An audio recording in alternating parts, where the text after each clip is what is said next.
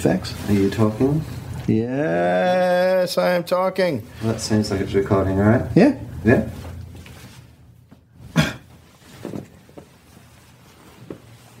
Now, will you leave that in? Will I leave it all plugged in? No, what you just said, where you were like, "Oh, it seems like it's recording." Yeah, I don't know. because that's what you guys used to do on Tofop. Is just leave shit in. Yeah, you leave stuff in a little bit. Charlie used to edit it, so, and I didn't listen. Did you guys edit stuff out?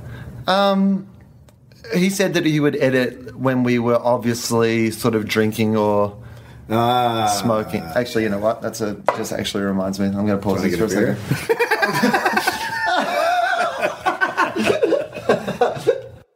The following episode of FOFOP is classified MA. It contains some coarse language, some nudity, drug references, a sex scene, time travel, terrible Batman impersonations, a Charlie Clausen, pronounced Clausen-shaped hole, and mild coarse language. FOFOP advises that the program is not suitable for persons under the age of 15, and minors must be accompanied by an adult guardian or priest. This is John Deek speaking.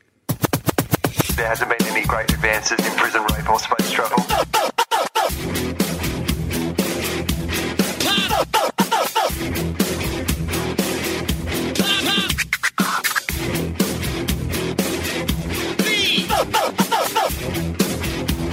The Father, the Son, and the Holy Toast.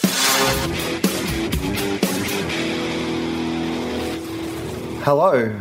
And welcome. Yep, that's working. There it is. He says that's the confident start you need. Hello and welcome to FOFOP. I'm Will Anderson, and our guest Charlie Clausen today for the second week in a row is none other than Dave Anthony. Welcome back, Dave. Hello.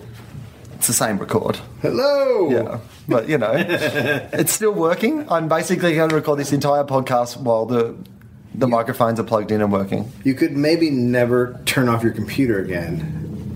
I could just leave it. And just leave it. And everyone has to do the podcast here. I will have to live at the Standard in LA. Yeah. If we get some sort of sponsorship, I don't think that's going to happen because when I asked them for a table to record on, they wouldn't give me that. Yeah. So I went to a shop and bought some. You know what we should do? Do you know what I paid for this, for you to be here today? $180. For what? This stool. $180 it cost me. What? Well, where did you go to get it? Nearby, Dave. It's not very good. That's where I went. Nearby. Do you know what it cost that? Because it was nearby. Yeah, this is not a great place to buy furniture. To impulse buy furniture. Based on, you went down to West Elm or CB? CB, whatever that is. Yeah. Yeah, I bought it from that Chris Rock movie, CB4. And now a shop. It's great that movie's now selling furniture. Yeah. So anyway, welcome to the podcast. This is the second episode. We didn't really get moved. You have moved. You're in a beanbag now. I'm in a beanbag. Yeah. So Dave sounds more relaxed. I'm drinking a beer. So this one's going to be a little more crazy and... a little more pants off. Yeah, a little more pants off. We've recorded some bonus episodes already, Dave. Yeah? Because originally I was going to record the first episode of this with Justin Hamilton. Uh-huh. My friend Justin, who's been on the podcast before. Yes.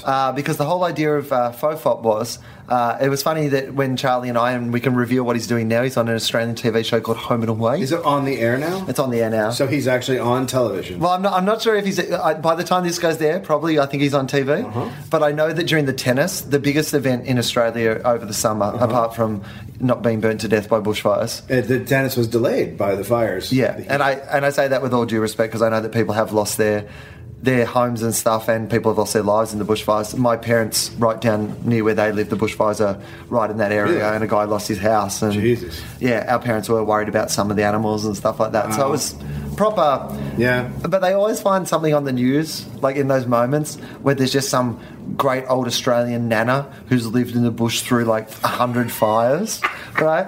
And so I'm Googling to try to find information on my parents and, you know, how bad the fires are around there. And it's like one of those maps where, like, you know, this is the dangerous bushfire area, and it's essentially everywhere that I wish had been set on fire when I was a child growing up in that area.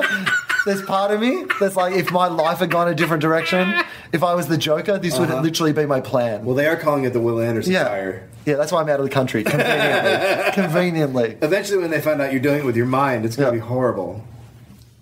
So I'm on there Googling, and they had like footage where they were interviewing various people about how close the fires had been to their house. Yeah. And they'd left this bit in, and I was so glad they had, because it was one of those things where I can imagine in a newsroom conversation somebody would have said, it's disrespectful. But the truth is that even in great moments of tragedy, it's not disrespectful to the entire tragedy to go, there was a funny moment. Yeah, right? No, not at all. So there's this old Nana. She's sitting on her porch, and she's talking about how, her house luckily had been saved by the fires. Uh-huh. And then she's just barreled the camera and gone, I wouldn't have minded if it burnt down. I mean, it's insured, and I could have got a new house.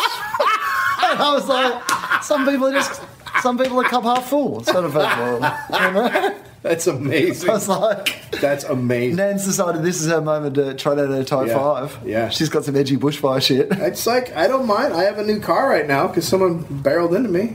I mean, there's positives. Right? Yeah. I don't have a car at all because mine got stolen. You still haven't replaced it? No. Because you're too upset? I am. Because you feel like you'll be cheating on your old car? That's what I feel like. Really? It feels like my wife died. My wife was stolen from me. I gotta admit, while I was away. I saw you tweet that your car had been stolen. I was like, oh, all right. And then I looked at it and I went, oh, shit. Yeah.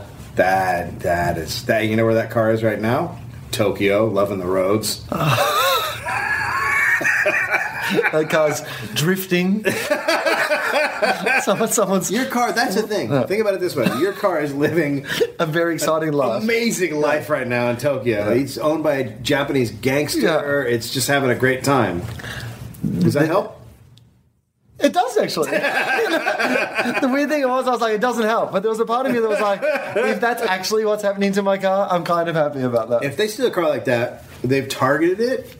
You're taken from your home, right? No, it was taken from my friend's home, but they say they targeted them. Okay, yeah. Because we were talking to the cops, which, by the way, if you want to continue having respect for police, and I was raised in a way where I was taught to be respectful of police, right? I was not. Right. But I was taught that. Yeah. And even though in my life there have been times where I've been probably disrespectful of laws or thought that someone was being unnecessarily enforceful or something that they shouldn't have been. You were just disrespectful of laws out on the balcony. Yeah, right?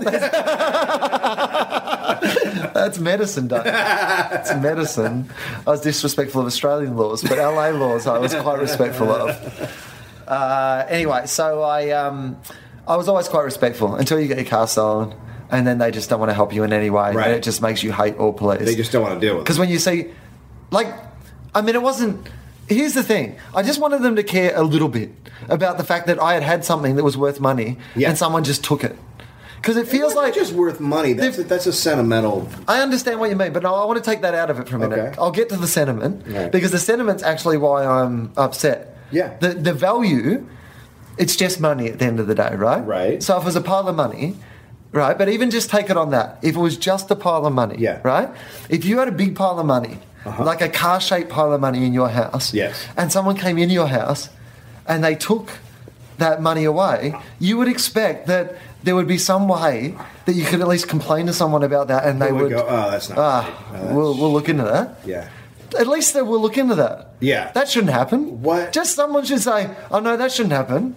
The way that we've organised a society is that you're allowed to have a car. And other people are meant to respect that it's yours and you can keep it. Did the police say something like, you said, like, my car's been stolen? And they went, huh. Yeah. I wish it was that sympathetic. It was. Did any of them go? Literally like I literally at one stage I think a guy said to me, and I am paraphrasing, but it was something pretty similar to this. I said, they've stolen my car. What do I do? And the dude goes, you have to get a new car. Well, I guess that is. That guy was a dick. I guess that is. And I haven't. So fuck you, man. And so now fuck you're you. I'm not. Back. Yeah, I'm not. Well, I can tell you what happened. They targeted that car because it was a collector. Yeah. And that thing went straight to the port, straight into a box, and straight to another country. Right. So this is what they tell me happens. Because I did ask those sort of questions. I said, do you think that we should be asking people in the neighbourhood where it was stolen from? Because I said it's very noisy to start because it was an old car. And it was a vintage car. And look, it was insured for what it cost me, but then I'd spent about what it cost me also on fixing it up over. Because it had just been... I'm not a big person for possessions. Like, I've never really been a guy buying myself too much stuff. I'm always on the road and whatever. Right. But I thought, I'm going to get myself a nice car. And it wasn't that expensive to buy, but like I'd spent a lot of money on it. And over years of just getting it right, fiddling around with it, I loved it. It was fun. So it got stolen while we were up north at Amy's granddad's funeral. Okay. And we'd lent it to our friend Charlotte so that she could feed the cats, right? Great time. So, By the way, criminals, great time. I don't think it makes it any better or worse whether it was a good week or a bad week for me, to be honest. But Well, you should be able to put a sign in your car that says, bad gone week, to a funeral. Bad week, don't steal. Like one of those baby on board things, but much Yes. more niche. Seriously, man, not this week. Seriously, I got a lot of stuff going on. I get it, man. You've got your own shit. I've got my own shit. But this week, Yeah. And then the criminal sees it and he goes, all right, there's a code. There's a code. There's a code. It's Hey, Jimmy, this guy's bummed out. Yeah. It's a death. A relative of some kind. I'm thinking a grandfather. Yeah. It's like those hobo scratchings. Hobo scratching? Do you not know about hobo scratchings? No. So when there's an area where hobos are, they'll have scratchings on the wall. That was big in the Great Depression here. Yeah, right. Telling people like go past this. Yeah, totally, here right? are bad. Yeah, or you'll get killed here, or like this is a safe area, or like. Well, in New York, people put signs in their cars. Nothing in the car. Don't bother breaking in. Yeah, right. Kind of stuff. People will break in and steal that sign. Fuck you, take that. So, we were away at the funeral. And you know what? In some ways, having it stolen from someone else was good. Really? Yeah. Because there was a part of me that knew that I had to be cool about it for Because that person felt my so friend, bad. right? Yeah. Because nothing she could have done. Mm-hmm. It wasn't her fault in any way. Right. So, but I knew that however upset I was going to be magnifying like how upset she would be. Right. So I knew that at least when she was around, I had to be cool about it, and I had to be just like, no, let's just work out, what happened and follow it through. So I think that actually in turn made me cooler, about that. Yeah. Because I had to be cool for her. But fuck, man, like the police, they just, man, wow. They see so much shit like this that they turned it off. But it just makes me think you could do anything. And they wouldn't care. No, they wouldn't. Just go into someone's house and take their stuff. What there should Just go in. The police don't care. Just go and take someone else's stuff. This is what there should be. Take little stuff all the time. They're not going to investigate that. Are there two cops? Yeah, sure. So there should be a third. Yeah. Called the hugger.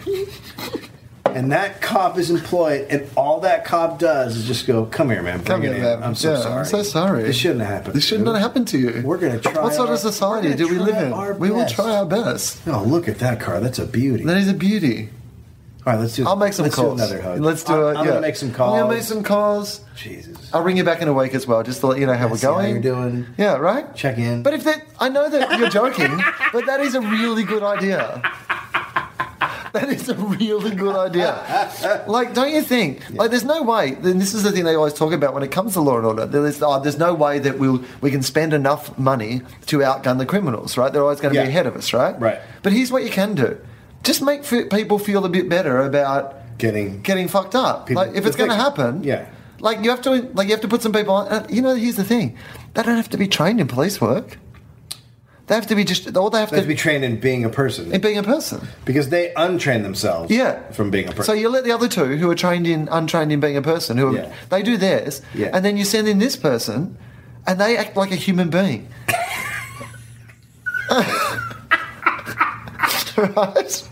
But that's their job. When I was in college, there were 4 roommates in this apartment. We got broken into one night. And the person took like CDs and like a motorcycle helmet and just like shit you could grab. Yeah. But it was a lot of stuff. And we called the cops, and the cops came and took a report. And we're the same way, okay, yeah, mm-hmm. And then 2 days later, cop shows up. Do you recognize this guy? No, I don't recognize that guy. And then he pulls me aside and he goes, so you recognize the guy. You just say, here, just sign this form, say you recognize the guy, and I'm going to write up the report that you saw him looking in the window and checking stuff out. And then you're going to sign it. Because they already had all the stuff. Like, the guy had all the stuff at the house. Yeah. And I was like, I can't do that. And he looked at me like I was the dumbest asshole on the face of the earth. And I was like, I can't. And the guy gave us the stuff back. And then, but I was like, I can't. You can't lie. I just can't do that. Can't finger this guy you don't know. Because on the other end, the guy on the other end one time, and the cop's like, yeah, no, just finger this one. Look at this guy. Look at this fella's head. Yeah, and the cop could have been more disgusted with me. Could not have been. Wow. Yeah, well, it was. They were no help. They were absolutely no help. But they did tell me. So do you think they even looked for it, or do you think they just went not through at all. the database? They did not look for it in any way. Because they probably dealt with it before, and they figured it's already all broken into pieces, or it's in a crate, off somewhere. Yeah, they're like, oh yeah, no, we'll find it for you if someone finds your car and rings us and says there's a car on the side of the road. Hey, there's something on fire down the road. Do you think this belongs to anyone? So, hang on, we did have someone on the phone. Maybe that guy. Right, but they said what happens is, because this is what I asked them, because it was an old car, and as such, it had a couple of things. Like, for example, it only had seat belts, like it didn't have over the shoulders. Right. And it had no headrests. So if I was ever in a tail ender of any kind, I was going to die. My head would snap off. In half. It was literally and there's no airbags. It was a beautiful coffin. Yeah. Beautiful coffin. Yeah. But I was going to be headless. And I would say, having been at a head-on recently, you want all that stuff. Yeah, totally. Yeah. I would be dead. I would not be here. Could you take an old car like that and put the shoulder straps in? Could you get them put in? Well, I guess so. They'd put the steering wheel on the other side of the car. Oh. I figure if you know what I mean? Like, I figure if they can work that out, then they should be good with headrests. Yeah. Yeah. Well, for God's sakes, a good thing you never did that. Well, then the other thing was that they it always took me like 3 goes to get it started, and often you would have to like let it rest and go again. Well, and so this sounds like a great car to have. So there was part of me that was like, well, someone would have heard him trying to start it, right? Yeah. Because this is someone who's unfamiliar with the car as well. I used to get it started pretty well because I knew the car, but they don't know the car. Yeah. Someone's heard them trying to get this car started. Yeah. But apparently they don't even do that. They have a tow truck, and they just pull up on the tow truck and they load it up on the back of the tow truck and they drive off. So seriously? So no one hears you trying to start a car or like drive a car away. And they do it in the middle of the night? They do it in the middle of the night and they're just gone. So, wow. Yeah. So that's what happened, they reckon. And like you said, they get spray painted and they don't even necessarily go international. They just say they go interstate because people buy them on eBay and stuff these days, and the VIN numbers are so old and all those sort of things that, like, no one cares. Well, I know there's a big racket for stealing cars and then shipping them somewhere else. Yeah. But it's so weird. Like, I mean, I know this is not the biggest thing in the world to happen to someone. Like, but it's so weird to walk out the front of your house and get a taxi and realise the only reason you have to do that is because you had a car and someone took it. Like, do you know what I mean? Like, it's not like my life was so badly organised that I didn't earn enough money or get around to buying a car. Yeah. Like a human being, and this is not to judge people who don't drive, but like an adult human being, one of the very few things I was proud of was I had managed somehow to both buy a house and a car. Yeah. Things that you can just like look at someone and go, like, I'm not saying that if you don't have those things, you don't have your shit together. Right. But it's an accomplishment. If you look at those things, you go, well, at least they've pulled some shit together. They've done something. Something. Yeah. You know what I mean? No, I know. And then someone just took it. Yeah. I'm looking at my house going, is someone going to take my house? No, okay, but think about this. In the old days, you would have your cart and your hut, and a boat would pull up. Yeah. And guys would come, and they'd take your cart, and they'd set your house on fire. Yeah. And then they leave. So what I'm saying is things have gotten better. And now they just pull up in a tow truck and take your car. Yeah, but it depends how you feel about rape and blankets. Show me. I'm just trying to put everything in perspective in a way that seems callous and doesn't make you feel better. I understand that people have it harder. Yeah. I try to understand that all the time. But that doesn't make it... But it doesn't mean that it's not shitty for me. No, of course not. It's something you liked. The dude who stole it might have it harder. Like, his life has become one where he has to steal cars for a living, right? Good. Like, Do you know what I mean? Like, he might have He does have it harder. But maybe, like... Maybe he also lives in a mansion down the street. He might. He lives on the big he has a mansion on the fucking hill. tow truck. You know what I mean? I don't have a tow truck. I don't have any car. Because you fucking stole it, man. So you should. So I haven't replaced it. Like a vigilante Batman sort of situation. Yeah. Where you put on a costume at night and you follow tow trucks. What about that? How do you feel I would go with that? What do we mean? How would you... Like, if I... Like, because I'm... Don't get me wrong, there is part of me constantly that is only one step away from just going crazy and doing something like that. Sure.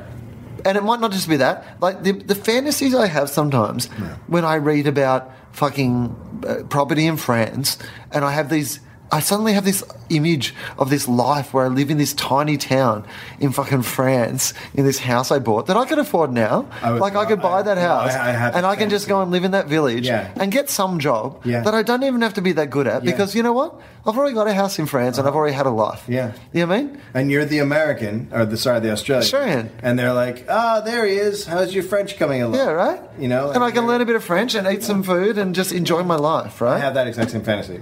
Right? It's in Normandy, though, that is my... Oh, I don't care where it is. It's in France, in Normandy, France. But my point is that I literally, like, sometimes you just go, well, this is...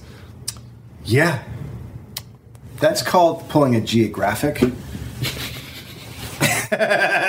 it's when you run away and you think that everything will be better there, but you bring all your problems with you.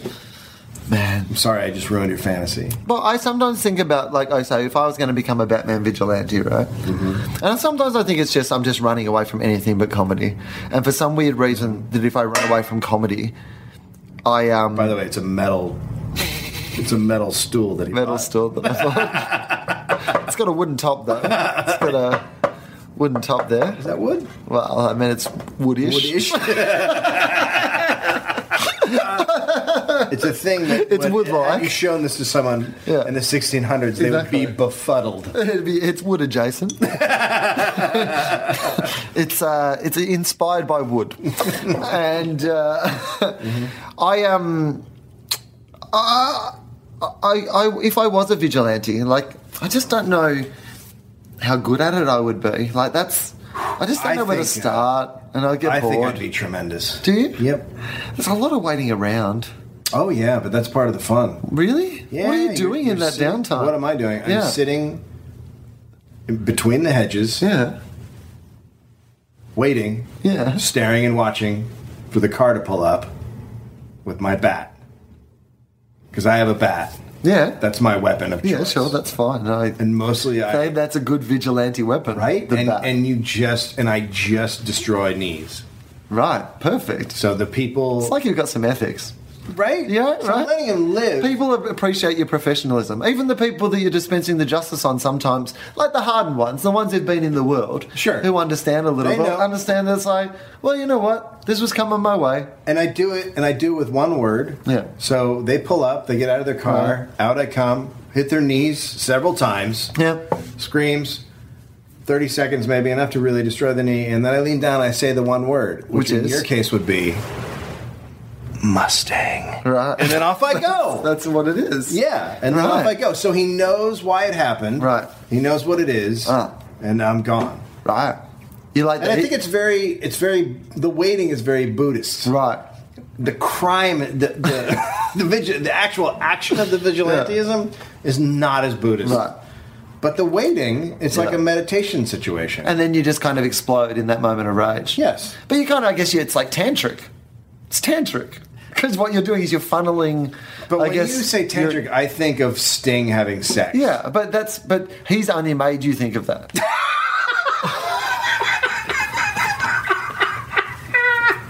That's true. That's true. Like, that's literally not what tantric is. Right. The word didn't come about because of Sting having sex. It existed.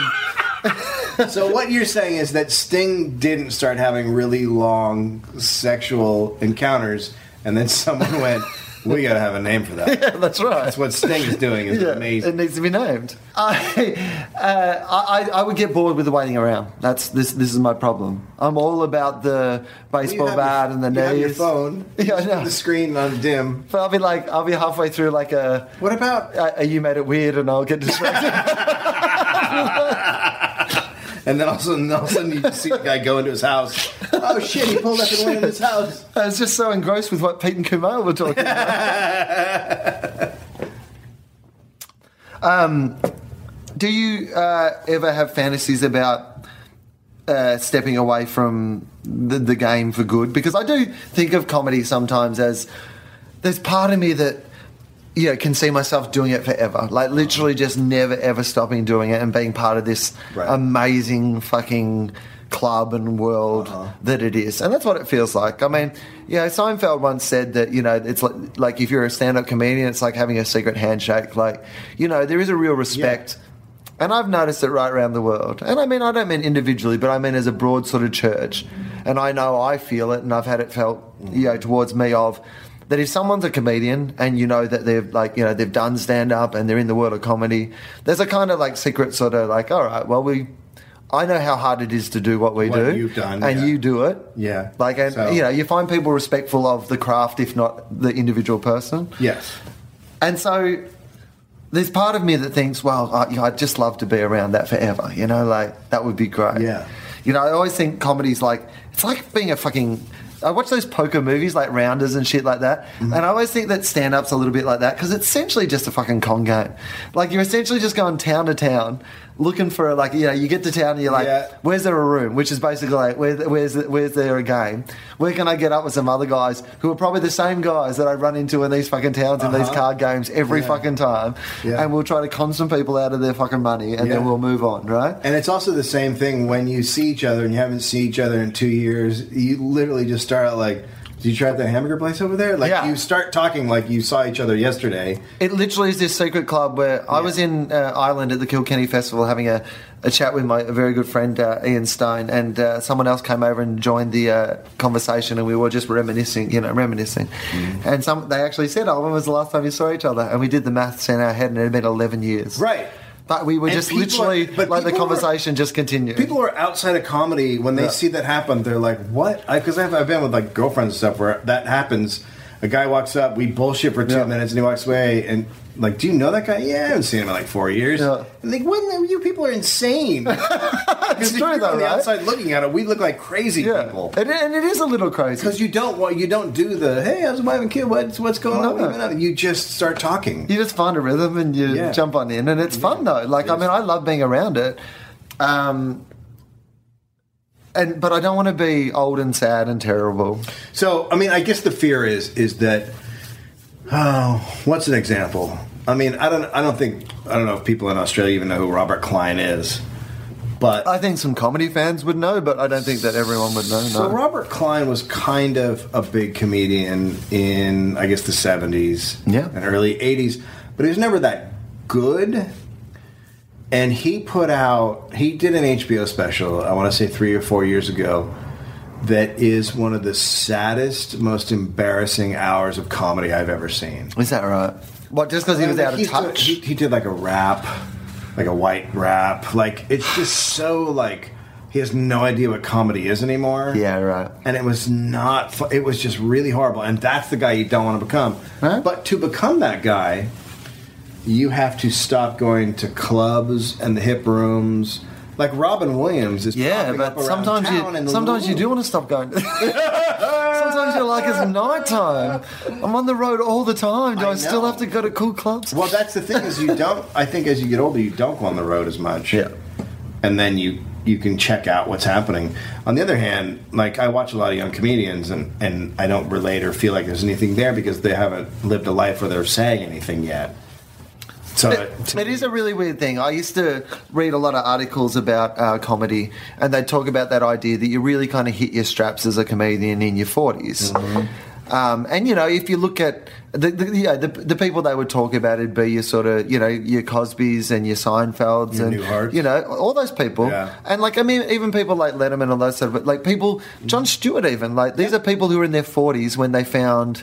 Right. Their groove, what it is they've done. That doesn't mean they hadn't done things before or been around or been on people's radars. But where they got into what they do. Yeah. And when you're a young comedian, like particularly back home where I was like, well, I'm already doing stuff, right? Uh-huh. You kind of have that idea in your head of going, fucking whatever, Seinfeld. Get a fucking hurry on, mate, you know? 25, I got my own show. Yeah. Whatevs. Yeah. But the truth of it is that, you know, I really kind of understand it now, is that I just feel like I'm finding my voice, and I just feel like I'm Me too. coming into what I do. So I get Me it. too. Because I think in your 40s, you've been around long enough to actually have something interesting to talk about, but you haven't been around for too long. Do you think there's a switch? There's just like a switch. For me, it felt like literally a switch where I went, oh, I don't give a shit anymore. I'm just going to do this. Yeah, I think so. Like, it's literally just like, you're like, oh, God, why did I care about all that stuff? I'm just going to do this. I just don't. Well, I think there's also a point where you just realise that no one's going to stop you from doing it. Yeah, that's Do you know what I mean? Like, yeah. there's that point where, like, at the start, and particularly when I come over here, I see it a lot, because I do gigs. You know, a lot of the time I'm here with like new faces, because to here I'm a new face, so Right. you get booked on these shows. Right. But like the people who are on new faces shows here are 12. Yeah, right. They're kids. Yeah. You know, they're in their mid-20s. They've all done like 2 or 3 years of stand-up, and they're clearly They're super excited. They're super excited to talk about it. They're super like Right. and they think that they're going to be huge. and they think they're changing the world. Yeah. And you know what? Some of them are probably going to be huge and change the world. Might, yeah. Like there was Yeah. literally a couple of people I watched the other night who I was like, wow, like. No, I know. I remember Mitch Hedberg when he was starting out. I was like, holy fuck. I mean, every once in a while, a guy comes along, and you're like, there's one. I saw like a kid, and his name, I want to give him credit, even though I'm going to massacre the thing that he talked about. But I think his name was Will Weldon, but it was that. something like that. Anyway, but his whole opening bit for this thing, which was essentially a TV audition, was along the premise of, you know, when you say to someone who's going to commit suicide, come on, it's the easy way out. That's the wrong advice, because, yeah, when you're at rock bottom, what you're looking for is...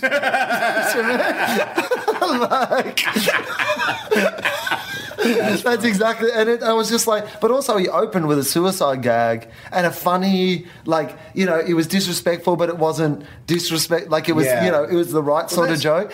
And I was like, you're really funny. Like, I'm sure that Right. you'll be great. And But that's the kind of guy, like, usually you see someone try to make that joke, and it's just shocking.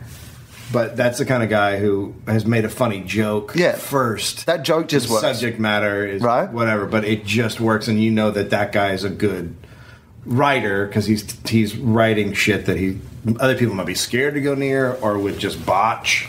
The only reason I really mentioned this gig is that, you know, they were all sort of like mid to early 20s, and I'm like in my late 30s, but we're all in this room together, you know, doing this same show. And even there, I was really aware of like, wow, like I'm a completely different generation to these kids. And so I sometimes think, you know, in 20 years, another 20 years, you know, can I be here? Where am I going to be? And so in those moments, I think, well, if I'm not doing this, what am I doing? And that's the one. Do you ever have like proper just like fantasies of like, well, if I'm not doing comedy, what am I doing? Do you have any other skills? Yeah, I'm a writer. I mean, I write. Yeah, okay, but all right, no, but here's so what you're I'm talking about saying. show business completely. Yeah, no, you're just, because you are so upset that you can't be part of the good bit of show business. Okay. Because in my scenario, this is what I am.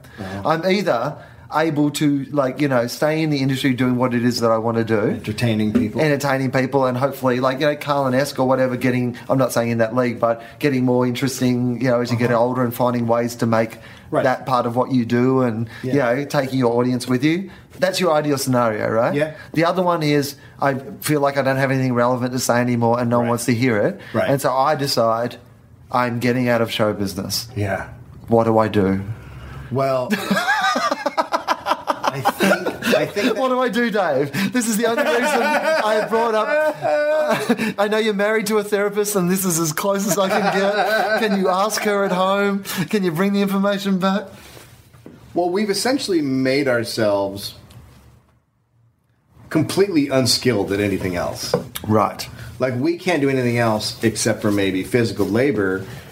But unfortunately, we're also too old to get a job. No one's going to be like, hey, I need a 40-year-old guy to work in construction. And I don't have muscles. 20-year-old guy. Right. Yeah. So all that stuff, like, Even of the 40-year-old guys, we're not... If you've ever seen me try to hammer a nail into a board, you can make a reality show out of just that. It's just ridiculous. I will fuck it up over and over and over again. It's a good reality show. It is good. It's a really good. I'm great at pitching. It's called Dave Fucks It Up Again. Now, the good thing is when it's in repeats, no one's going to know what order it's... No idea. Because... Even those little U-shaped ones, I can't get. So, what do you do? I've thought about this because, like, especially when, like, my career sort of fell apart and it was self-induced, but it was also, like, show business. It was like, we're good. We've looked at you. We're not interested. Yeah. You basically were like, well, I'm going to be over here. And they're like, yep. Oh, no, we know. No, guys, I'm leaving. Haven't you been there the whole time? No, I was at the party. So I was faced with that. Like, what do I do? And what do you do? Literally, I was like, there's nothing else I can do but try harder. Right, yeah. I mean, I do not have any other skills. What could you do? And I talked to my wife, and I've always been interested in... This is going to sound weird. Landscape architecture. I like the idea of landscape architecture. Okay. I like the idea of being involved in that. Yeah. So all I was thinking about, there was a point where I was like, I'm going to go back to school. Yeah, for 7 years. And I'm going to get a fucking degree in something, and then I'll graduate, and all the plants will be dying. You'll die. You'll die because you'll be 90, and you'll be dead. But the other thing about that is, like, my wife went through school and got a PhD called a PsyD in psychology, so she has this enormous amount of student debt. Yeah. So then what I would be doing is putting us in more debt. Yeah. And then you get a job and it's shared debt, though. Look, it's $25,000 a year for your stupid landscape architecture job. But that was my idea. So you were like, I should just get better at comedy. Yes. Hey, you want to start a podcast? Next call. That is fascinating. You have a different situation, though, because you've had more success and you have a little bit more money stocked away and you have a house and, like, you've made a better living than I have, so you could potentially live a little bit better than other people who would quit. Like, most people quit because show business goes, all right. Yeah. It's not my issue. Yeah. Yeah. They get out first. Right. Look, I understand. And there is part of me that, because I do think about that sometimes, which is that I literally had a good career. Like, if I stopped now. You've had a great career, yeah. Like, you know, like I... Yeah, TV show. It was a big hit, and I kind of, like, was... Tour, big Australian comedian. Yeah. I went around the world. I got to do things. Like, you know what I mean? Like, podcast. I mean, that fell apart, though, but the other... Yeah, that was that when they're doing the beginning of the end. And so I think that's why sometimes I do think clean break. I do think I'd rather almost leave it like people going, oh, no, he did well, than be like, you know, the sad old sort of... To be Fat Elvis, you know. I'm trying to think of comedians that kept going. I mean, the thing that happens is it isn't that... Like, it's not like you get bad and still stay out front in the public eye. Usually, they just fade away... And your audience gets older, and then they go to see you at casinos and stuff, or wherever else you're performing, and they enjoy the shit out of you. Yeah. But you're just no longer relevant. Then they die and you die. The end. You become like the band Warrant. Yeah. You're playing hard rock. Whereas what I want to be is like the band Fish. You do? Are they still around? Don't they just tour? They just stopped, right? Did they still go again? I was going to say, I like those. There is something in those bands that get to a point where it's just the people who've already signed on. But the Grateful Dead, right? So I grew up with all the Grateful Dead kids because in my high school the band was from where I lived. Yep. And when you say all the Grateful Dead kids, you mean the children of the people in the Grateful Dead? Yeah.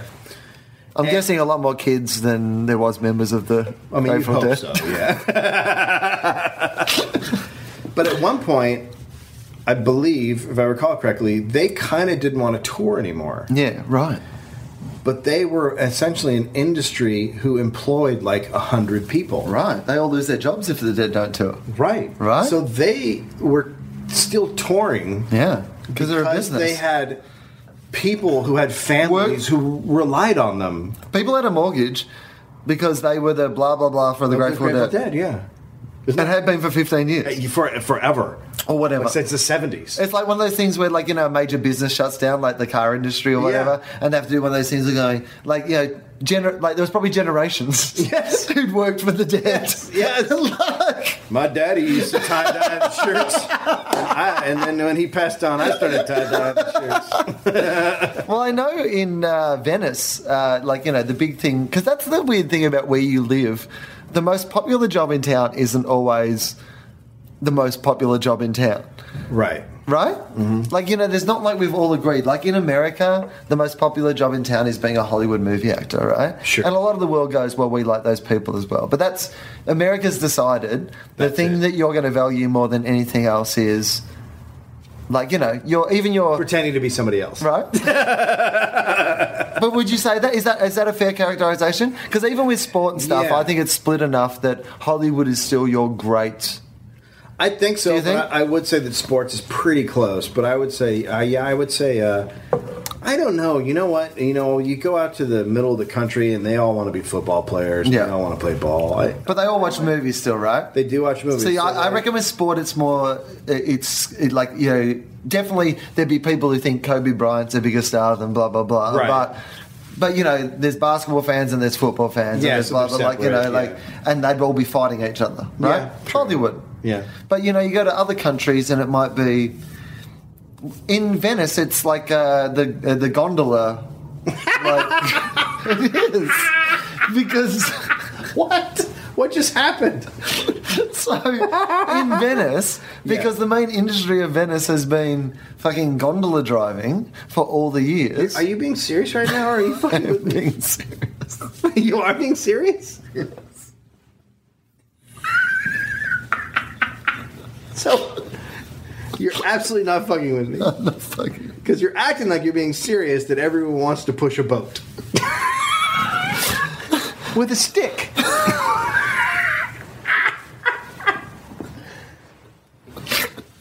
Can't everybody just get a boat and a stick? Is it hard to get a boat and a stick?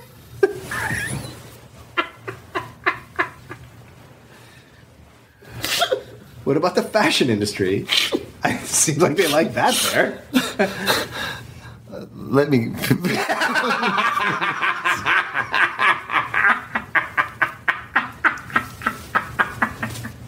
Okay. So, traditionally, the main industry of the town was the gondola rides, and you couldn't go anywhere but by gondola before, the speedboat and shit like that, right? Right. But because of the prestige and because that was the town's most important business, it maintained this... You know how in London they have... Like a quality, a standard? Yeah. And in London they have the knowledge, which is their black cabs. You have to go to university and learn every street and you can't be a black cab driver unless you've done the knowledge. Right. So they had that sort of mystique around... out of necessity, I'm sure, because if your main industry of your town is people going around on gondolas, you've got to tell people, guess what's a really important job?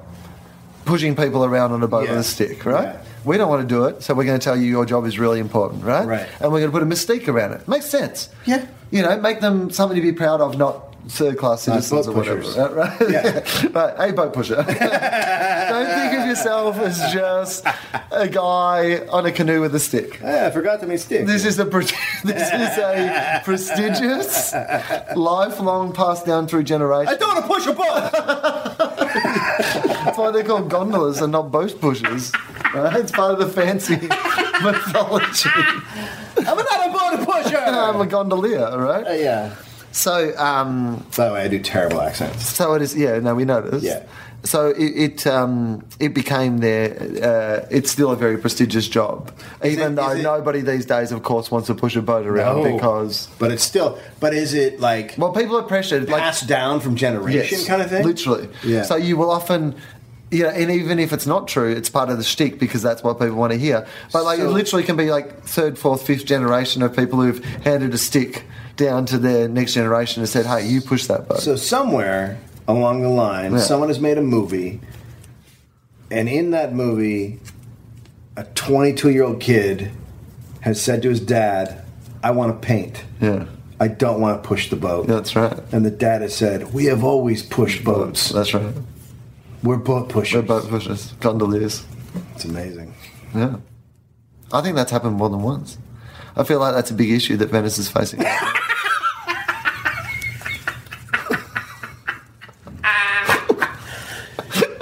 They should do a movie, a traffic type movie, the movie Traffic, about the drugs coming in, but it's just all the different hierarchies of boat pushing and how it all. It'd be a great place to make a movie. I saw Oliver Stone when we were in Venice because we were staying on a hotel that was on the A floaty? A floaty.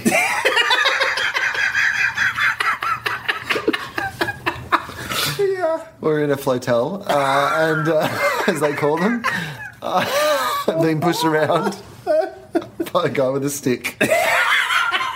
For 5 generations, his family have been pushing around that hotel. The canal just happened to pass by. And I was out on the balcony, and Amy was in the shower, and Oliver Stone floated by on a gondola. On a gondola? And I said to her, I'm pretty sure I just saw Oliver Stone. And a very busty blonde woman, but mostly Oliver Stone, going by on a gondola. Yeah. And she was like, no way, did you see that? And then it turned out the film festival was on in town. Oh, there you was go. You did indeed see Oliver Stone. But at the time, I wasn't sure that it was the case. But yes, by a 5th generation gondolier. I wonder if they're if they ever get stolen. The gondolas. Yeah. Rebirthed. Like, I wonder if there's someone in a lake in Michigan. I wonder. There's just a guy pushing a boat. I wonder if it's the boat or if it's like a license that's more important. Oh, right. Yeah. I would assume not everyone can go out and just start pushing a boat. No. Or else, I'm sorry, you need chaos. To be, you need to be a licensed gondolier. And I bet that license is passed on. Well, they have police boats and ambulance boats and stuff. Well, the ambulance boat is horrible. We got to get there. I'm pushing as hard as I can. They do, though. They're motorboats, but they... in my fantasy, they're not motorboats. There's just a guy in back having a heart attack and a guy up front with the pushy stick. And a guy in back working on him. Come on, Jimmy! I'm moving the stick as quick as I can. And he's a bit old. He should have retired by now, but his son didn't want to go into the business. I blame this on my son, the painter.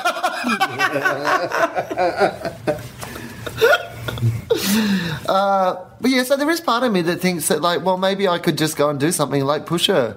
You wouldn't be happy. But would I not be happy? No, maybe I would be happy.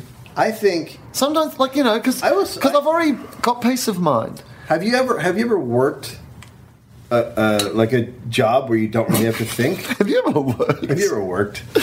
Oh, do you mean when was the last time I had a real job, like a job? Back before I started doing comedy. So. Okay, so I was doing stand-up, and then I decided I wanted to move to New York City, so I got a job to save up money to move to New York. Yeah. And I was an assistant claims adjuster for a workman's compensation company. Right.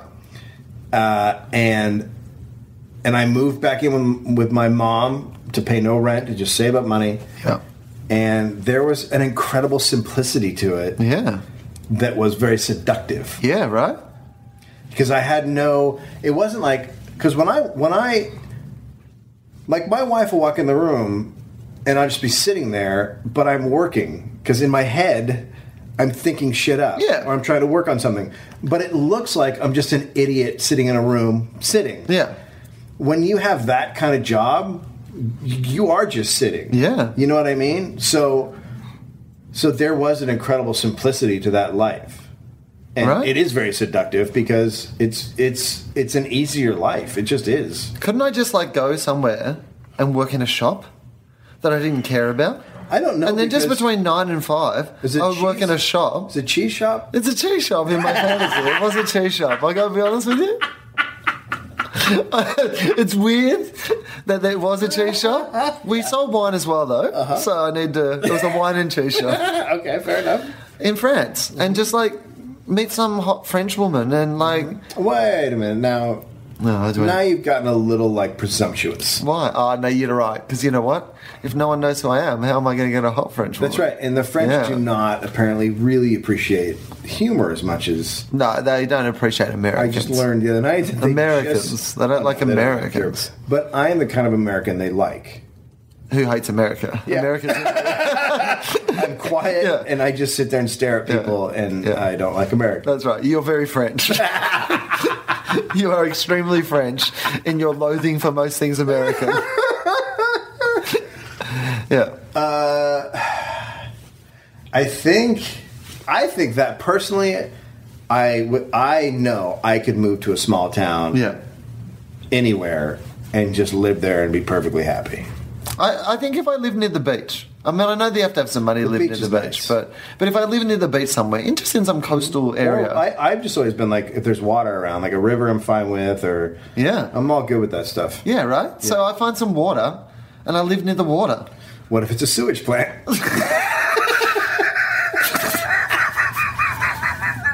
Are you still happy? Let's start a podcast.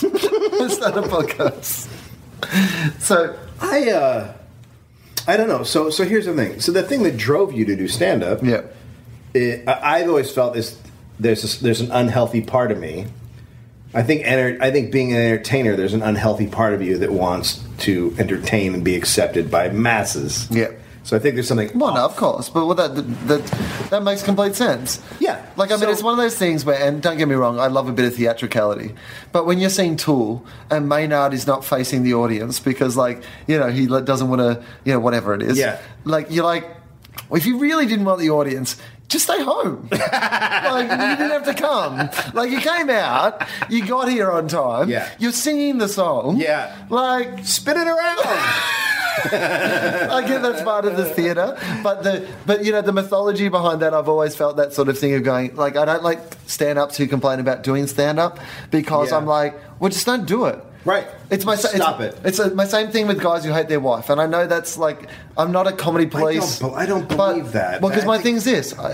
This is my thought. Is always one of two things. It's either if you do hate your wife that much, leave her. Yes. It's okay. It's okay. We live in a world where you guys don't have to be together. You don't get shot anymore. If you don't hate her that much, if you actually like her, fuck up. why would you say these horrible things in front of people? It's really remarkable. About someone that you love. Yes. If you actually love them, yes. Why are you saying these things? And if these things are actually true, either work them out or divorce. Yes. And talk about something else. It's my least favorite brand of stand-up. The guy who talks shit about his wife. You know what? There's an exception to every rule. Like, I mean, I've seen a guy like Mike Wilmot who does that, but with a wink and you know, a kind of kill. And I love watching his stuff because you know that the joke's on him, not on the. It's not about his wife hating him. And if it is, there's a little bit of Louis C.K. it's about going on right? with that. Yeah, there's truth to it, but there's a giant hacky version of it that's prevalent, right? And then even the fucking guy down at the hardware store makes that joke. Like, that's I think you get into comedy for different reasons and you keep doing it. You know. And yes, well, I have. I can't speak for everyone. In my opinion, because I got into it for all the reasons people would get into it, which is that I thought it would be easy, fun and easy. Oh, you know, well, as in like an easy way to live my life. I wouldn't have to go to an office. I wouldn't have to. I don't mean easy as in the craft itself, but I mean like the lifestyle. Like you're working an hour a day, basically, is what you think in your head. I consider this work today, even now. It's part of. But when you get into it, you're like, that's it. I'll just sit around, I'll just walk around and think up jokes, and then I'll do the jokes, and everyone will think I'm great. There you go. That's my life. Easiest life ever. And then so it gives me a TV show. And then you never have to stop working ever again, like, because your brain is always working. Yeah. Which I think is part of the fantasy, this fantasy that I have, that I go away somewhere, is that I can just turn my brain off and I can stop thinking about anything other than... That's the thing, like, as someone who almost stepped out and told people I'm quitting stand-up, like, I quit. I basically said, I can't. This isn't working. I've had this conversation at the Improv. It's just not. There's just no reason for me to keep doing this. Show business has said no. Yep. No one is paying attention. I can't get sets anywhere. I'm not doing stand-up anymore, so I'm just quitting. Podcasting came along and changed that. I think without podcasting, I would not be doing stand-up. But even though I said that and I didn't do stand-up for maybe 2 years, I still wanted to do stand-up. And I still like it better than anything else. See, I think, I imagine if I stepped away, not that I'm really thinking about stepping away, but you have these fantasies, like of just those moments where you're like, I could just step away. Just step away. I could just step away. I could just go away. Little house on a beach. Yeah, and then you realise that you'd be like Lance Armstrong, where you come back a few years later, ruin your whole career.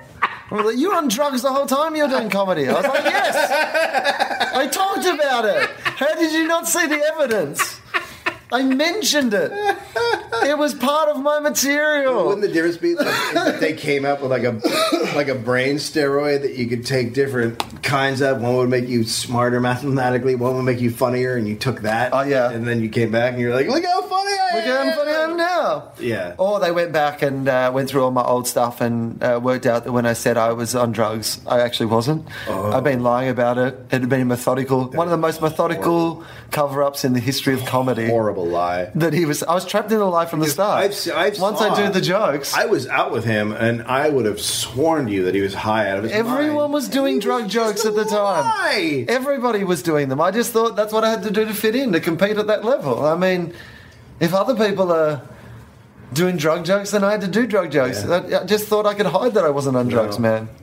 You know what I mean? Cool. Those people were on drugs. People trusted me. They trusted me that I was on drugs. People did drugs because of you. Because of me. Yeah. But when I heard those stories, Dave, they felt like legitimate stories to me. I felt like they still had those experiences, thinking that I had you know what I mean? It's upsetting. Those good times they had on drugs, they don't go away just because I hadn't done drugs myself. No, but they're tainted, aren't they? Are they? A little bit. Who believes? Like now it seems like maybe everyone wasn't doing drugs. Well, here's the thing. You destroyed a lot of young boys' dreams that everyone was on drugs. There were other people pretending to be on drugs as well. I don't want to name names, but now I don't. Now this is where I'm. There were other people. There were other people. You know when you're standing. I felt like. You ever feel like you're standing somewhere and just the floor just gives way, like everything you believed. I looked up the word cheetah on Wikipedia. You had to look it up on Wikipedia? Lance Armstrong literally said that in his interview. No, he didn't. Yeah. Did he? Yeah. He said, I looked up the word cheetah. I don't know if he said on Wikipedia, but he said he looked up the word cheetah. And there was a definition. And he said, and there was a picture of me. And I thought, hang on, Lance. And there was a picture of me doing steroids. He literally did the most... Like, it was like... You know when... The only time you ever hear someone say they looked up the definition on something is in high school debating. Yeah. Like, you know, like in high school debating, it's always, I looked up the definition of environment.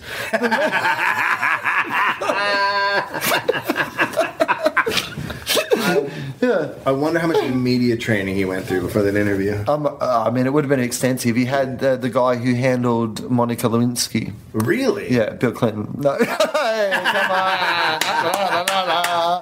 When are we retiring when I've got gold like that? Cigar. The guy who did her PR and media strategy did Lance Armstrong's, and he was clearly highly media trained. Yeah. But the weird thing is, he's not ready to say... Like, he's a psychopath. Yeah, so he's not... It's like he gave a half yes, right? Well, he still believes... There's still a part of him that believes, well, everyone was doing it. What did I do wrong? Right? Like, that I agree with. Yeah. Like we discussed. I know that you... But... There's definitely... So when he said... I looked up the word cheat in the dictionary and it said to get, like, you know, added advantage, like, by... That isn't... And he goes, well, I looked around and I thought I wasn't getting an advantage, and, like, gave Oprah the whole... I looked up the definition. I didn't think I was getting an advantage because everyone was on drugs, so I didn't think I'm technically a cheat. And I was like, this is some fucking high school debating shit that I would have been leaving out of this. Yeah, like, you know, like, that's like... This isn't a court of law. Are you sure that wasn't... He would have been like, I'm some biggie... That's like what Clinton said. Right? He said, I had sex with a woman, but I didn't have sex with that woman kind of thing. Yeah. Like, Just depends what you mean by sexual relations. Yeah. Well, it depends what you mean by it. Isn't that what you said? that's right, yeah. Depends how you define it. Yeah. Everyone. Well, I remember when he said that, a lot of people in America went, "Oh God, he's so fucking smart. I don't know what to do. He's actually really smart." God. Part of it was like, "Oh, you son of a bitch." And the other part of it was like, "Fuck, he's really smart." Yeah, I mean, good on him. You can see how he can talk a woman into letting a cigar. Yes, exactly. I mean, I know, like, let's not go over that one more time, like, fucking. But how do you convince? You have to be really. I'm not even sure. There's so many things I couldn't convince a woman of. I don't even know how I'd be brave enough to Put a tobacco product in your vagina? Like, you've seen the ads. You see what it does to your lungs. I mean, It really is bad for your vagina. it is bad for your Super vagina. bad. And they say that in the ads now. Yeah. Don't put this in your vagina. The amount of times I have been with a girl and she has had a Nicorette patch over her vagina. That's terrible. Yeah. I need to, because we're coming to the end of our second podcast, I need to explain what's going on with this podcast, because we haven't done that. Charlie has left us. God damn it. He's on Home and Away,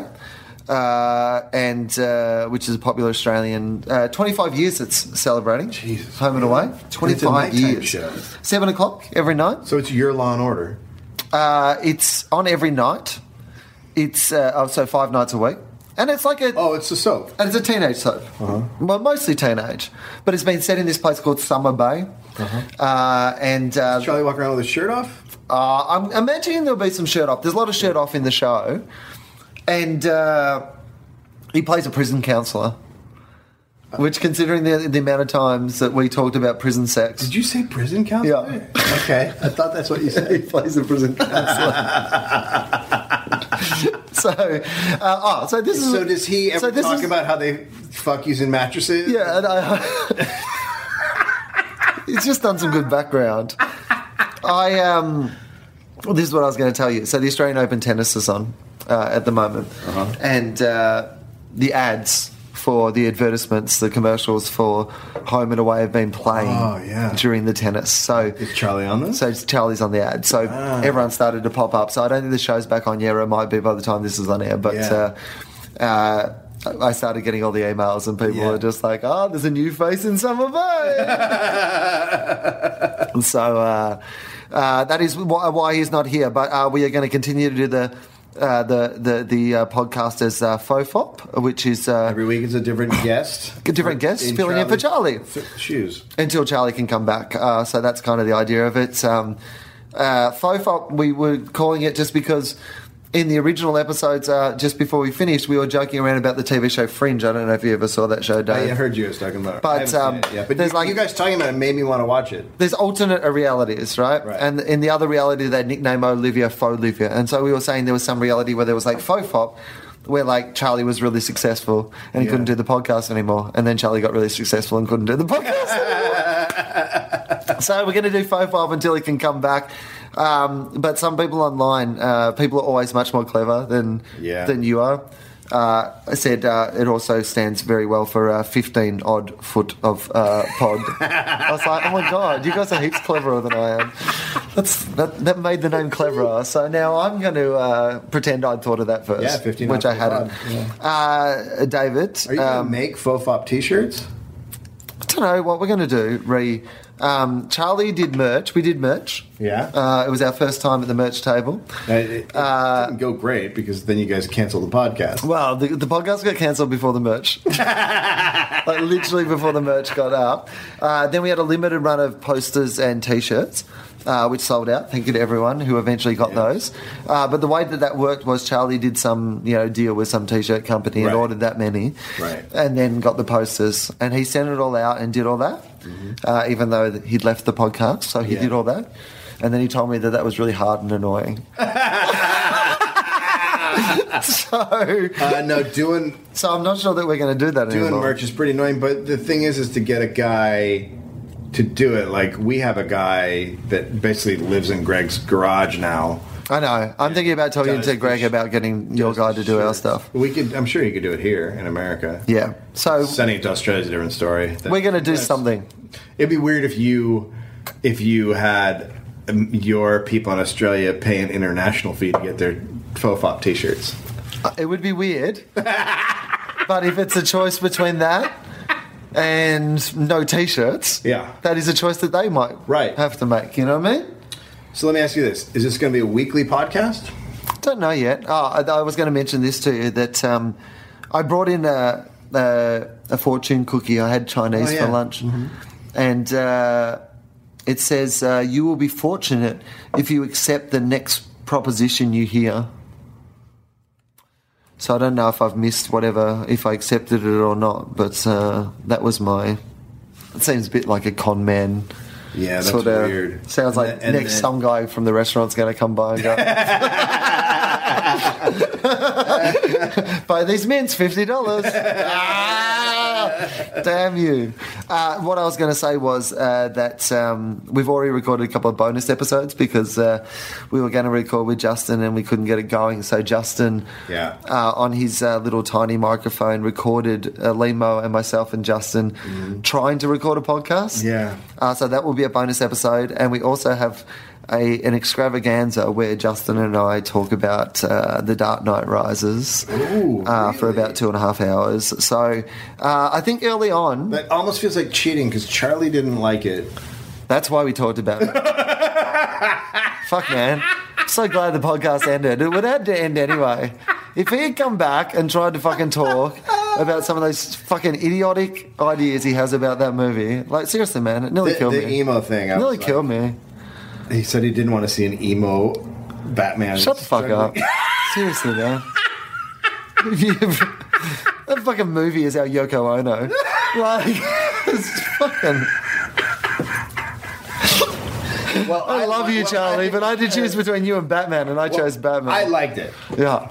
Anyway, Justin and I talk about that, so I'll put some of those up as bonus episodes early on. So, I reckon, look, I'd like it to be more regular than once a week, but considering more that I've been... regular than once a week? Yeah, but considering I've been... Twice a week? Maybe. No, here's what I would like. Once a week with some bonus episodes thrown in. Yeah, okay. That's what I would like. Because that's what I would like from the podcasts I like. Mm-hmm. Like the ones I listen to regularly. Once in a while, Like there'll be times where like one a week is definitely enough. You know?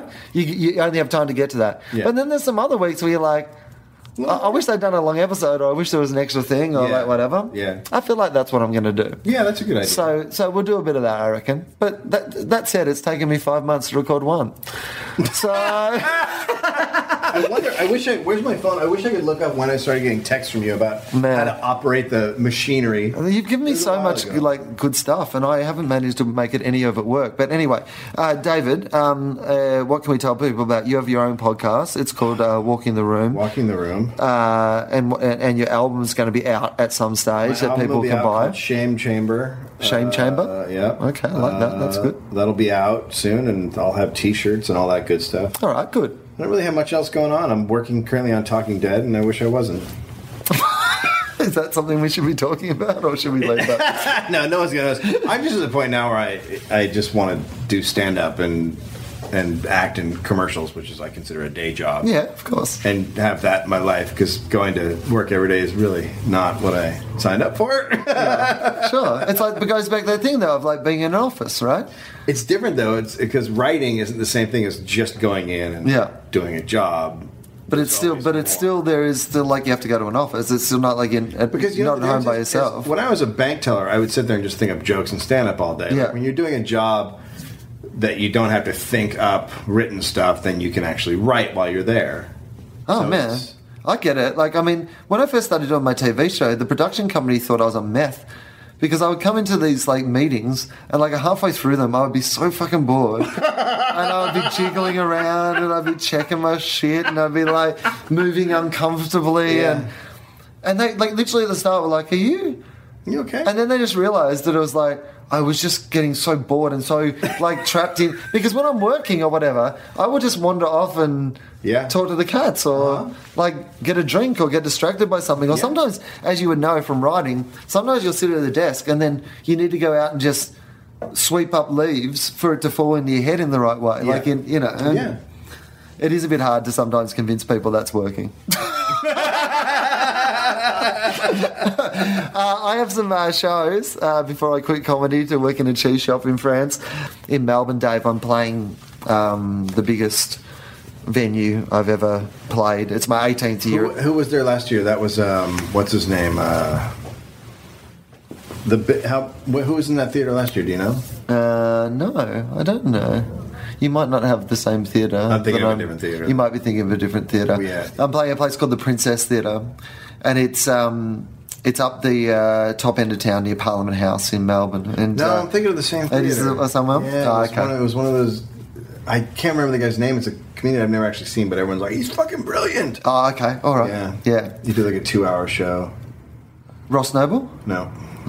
Okay. Yeah, we came close. Anyway, we had a go. It's a big run. So if there's anyone in Melbourne who wants to come and see me, please come to that. That'd be cool. And then hopefully me and Greg will be back with you. We're trying to make some plans. Yeah. We're trying to make some plans for a podcast tour, maybe a podcast festival of some kind. Yeah. Hopefully something. Oh yeah, we have a podcast festival here. Oh yeah, October, tell people. October 4th through We 6th. have good international listeners to this. I feel like we've just stopped trying here at the end. I feel like we should. It's got quite dark in the hotel room, like in the last few minutes, and it really does look like. Oh, we're still doing this? It's like someone is fading the lights in the corner. Come on, guys, wrap it up. Come on. So the LA Podcast Festival, second big year, October 4th through 6th. Yeah. Okay, cool. So we'll have all as many big names as we can get there, and it's just fun. It's just a fun thing. Brilliant. Thank you so much for being part of this. I really do appreciate it. Thanks for having me. Maybe I'll be invited back.